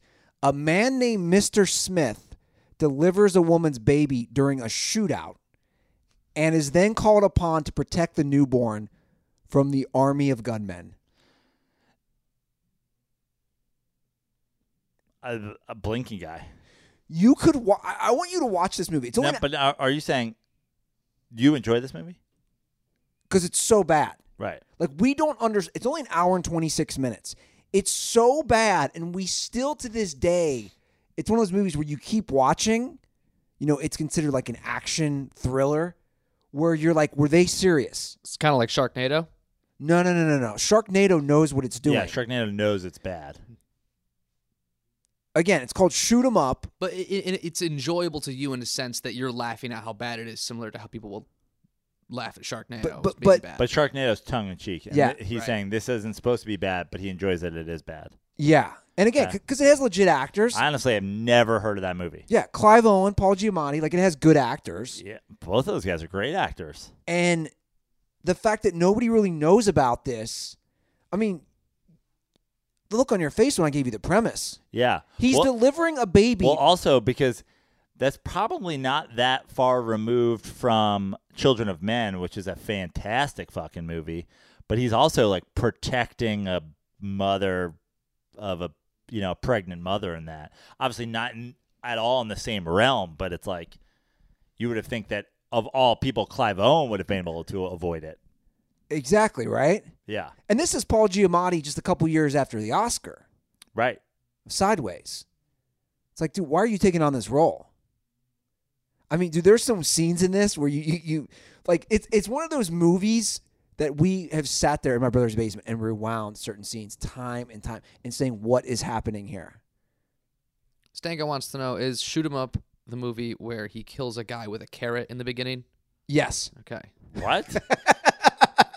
Yes, you've seen it, Stanko. I totally forgot about that. Thank you. I mean, Brandon, this is what we're talking about. It's not meant to be a comedy. What are yours? I mean, I'm trying to think because, like, I don't, like, off the top of my head, I don't know movies that I think are, like, not well. I mean, I hate to say it, but I feel like the movies that I enjoy the most that a lot of people maybe don't think are that good or like, obviously I'm a Tom Cruise slipper, but, like, I don't think a lot of people like I'm sure Days of Thunder are like far and away don't probably have the best IMDb scores, but like I'll watch it all day. Sure. I'm trying to think of something that's like that I'm embarrassed to say I'm a fan of. Bring It On. Out Cold. But like I don't think that's like a guilty pleasure as much as like people don't know about it as much. Like, I think Out Cold's a pretty fucking great movie. I'll tell you what I think is a good movie, and Nick was getting all antsy when we were scrolling through it. I wasn't going to watch it. Magic Mike, I think, is a good movie. The first one. I haven't seen it actually. I think it's a legit good movie. I'm not watching Magic Mike with you in your apartment. Crossroads, the Britney Spears vehicle. It's pretty good. Was it? I like the Crossroads. I'm not gonna lie. But like peak Britney Spears back in the day. But then like 80s stuff, like there's some 80s shit that's like I don't know that I like it. I have no idea. Like, what do you think the IMDb score of like License to Drive is? You know what I mean? Bill and Ted's the Bill and Ted series. The IMDb Can't Buy Me Love. License to Drive is 6.3. So that's pretty not strong. Hold on, back to the Magic Mike thing. Why would you be uncomfortable watching Magic Mike with me? The sexual connotations. Well, it's the fact that dick. you've already seen it. I'm not saying I want to watch it. I'm just trying to understand. No, you tried to watch it. You're like, I want to show you Magic Mike, and like you're just like throwing Magic Mike down my throat. No, ooh, that doesn't even sound good. Can we call this episode "Throwing Magic Mike Down My Throat"? You're exaggerating, Nick. I'm good on Magic Mike. Come on. I have more movies that I need to see before I see Magic Mike. We did get through all 3 Back to the Futures. Okay, so what's the review on 3? Can I rank them? You guys want me to rank them? All right, coming in as my third favorite Back to the Future. I feel like it's going to be 2, 3, 1 because you were pretty much shitting pretty hard on 2. Yeah, you got it. Yeah, so it goes for me. Number one is honestly, number one. we'd force you to move back to Michigan if you went 2, 1, 3. I liked 3. I thought it was good. I stand by after rewatching it. I like 3 better than 2. Now, it jumps the shark at the very end. We laughed. Goes crazy.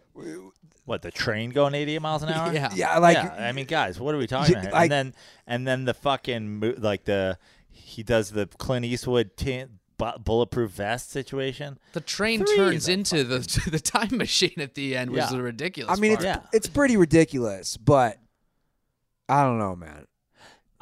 There are some movies that I really, really like that I feel like don't get enough love, but I'm more of the opinion that like I'm right, you're wrong. Like I can't think off the top of my head of like a guilty pleasure.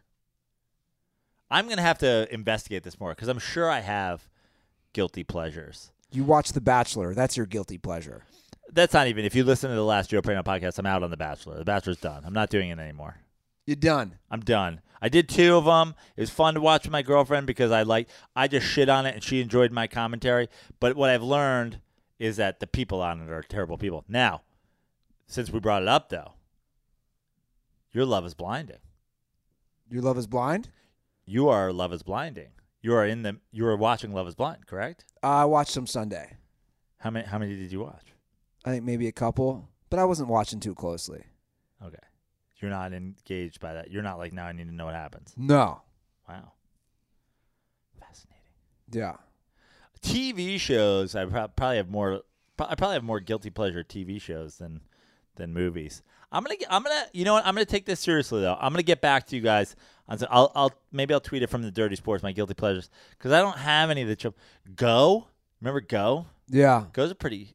I think Go's a pretty good movie, but like, I don't know where. I bet you it's not that highly reviewed. I'll tell you what. This movie that I just mentioned before, Life Itself. I watched it last night. I thought it was great. I cried a couple times.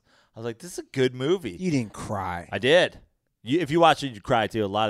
Parents are dying and stuff like that. So we'll leave it at that. But like, I looked at it was panned by critics. I was like, I didn't think it deserved an Oscar or anything, but I was like, that was a pretty good movie, and it was hammered by critics. But I think critics are fucking wrong a lot of times too. You want to end the show on a great moment in Dirty Sports history? Sure. Courtesy of Canadian Dirtball. All right, here we are. Hey guys, Ryan Clack calling in from Saskatchewan with an all-time classic Dirty Sports moment. Enjoy. But they all have massive bushes. Oh no! Prigioni! Oh, Japanese bush! Oh no! Oh no! Such petite little girls! Ah! So hot and hairless everywhere else! Ah! Massive bush! Prigioni!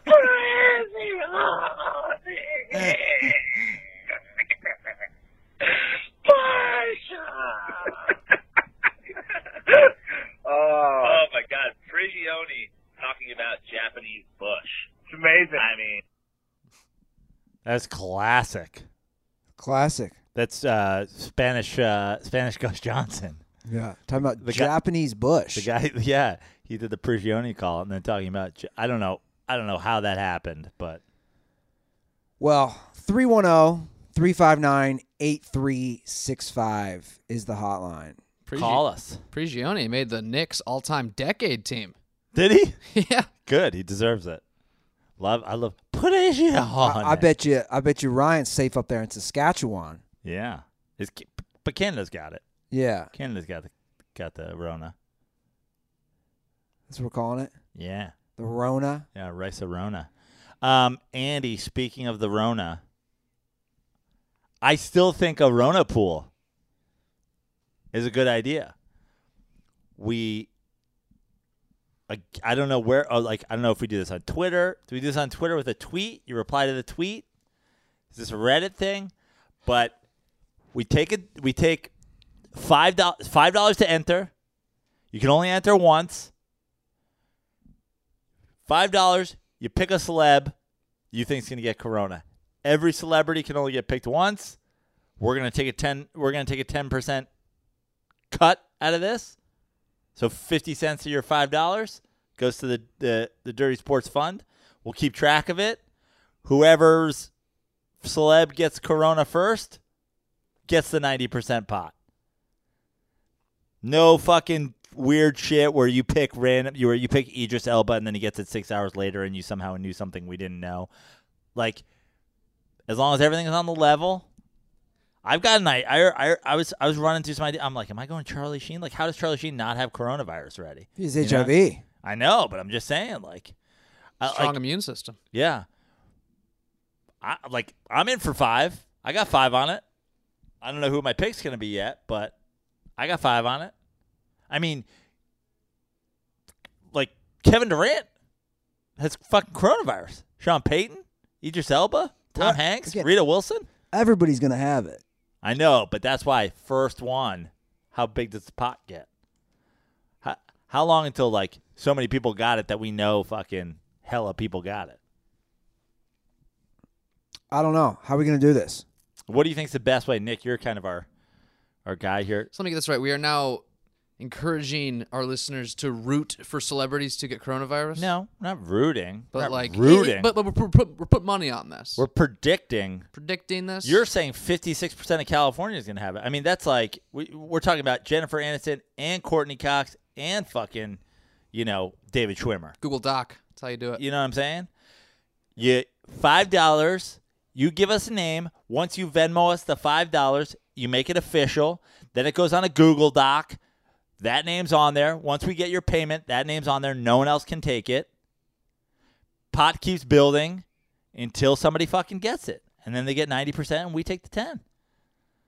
It's kind of like the right field baseball game. Exactly. You get it. It's like the celebrity death pool that everybody does, like, Right. start of the year. Yeah. By the way, Well, speaking of the devil, Marcus Smart has it. see, it would almost be dumb not to choose an NBA player at this point, but also And also 2 Lakers players were also testing positive. They're not going to disclose those 2 Laker players. it's got to be Rondo. Rondo. I feel like Rondo's had coronavirus since 2012. It's the only explanation for his fucking jump shot. Dirty headband.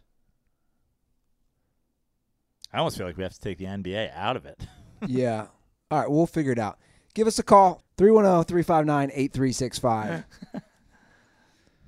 It's been a long day.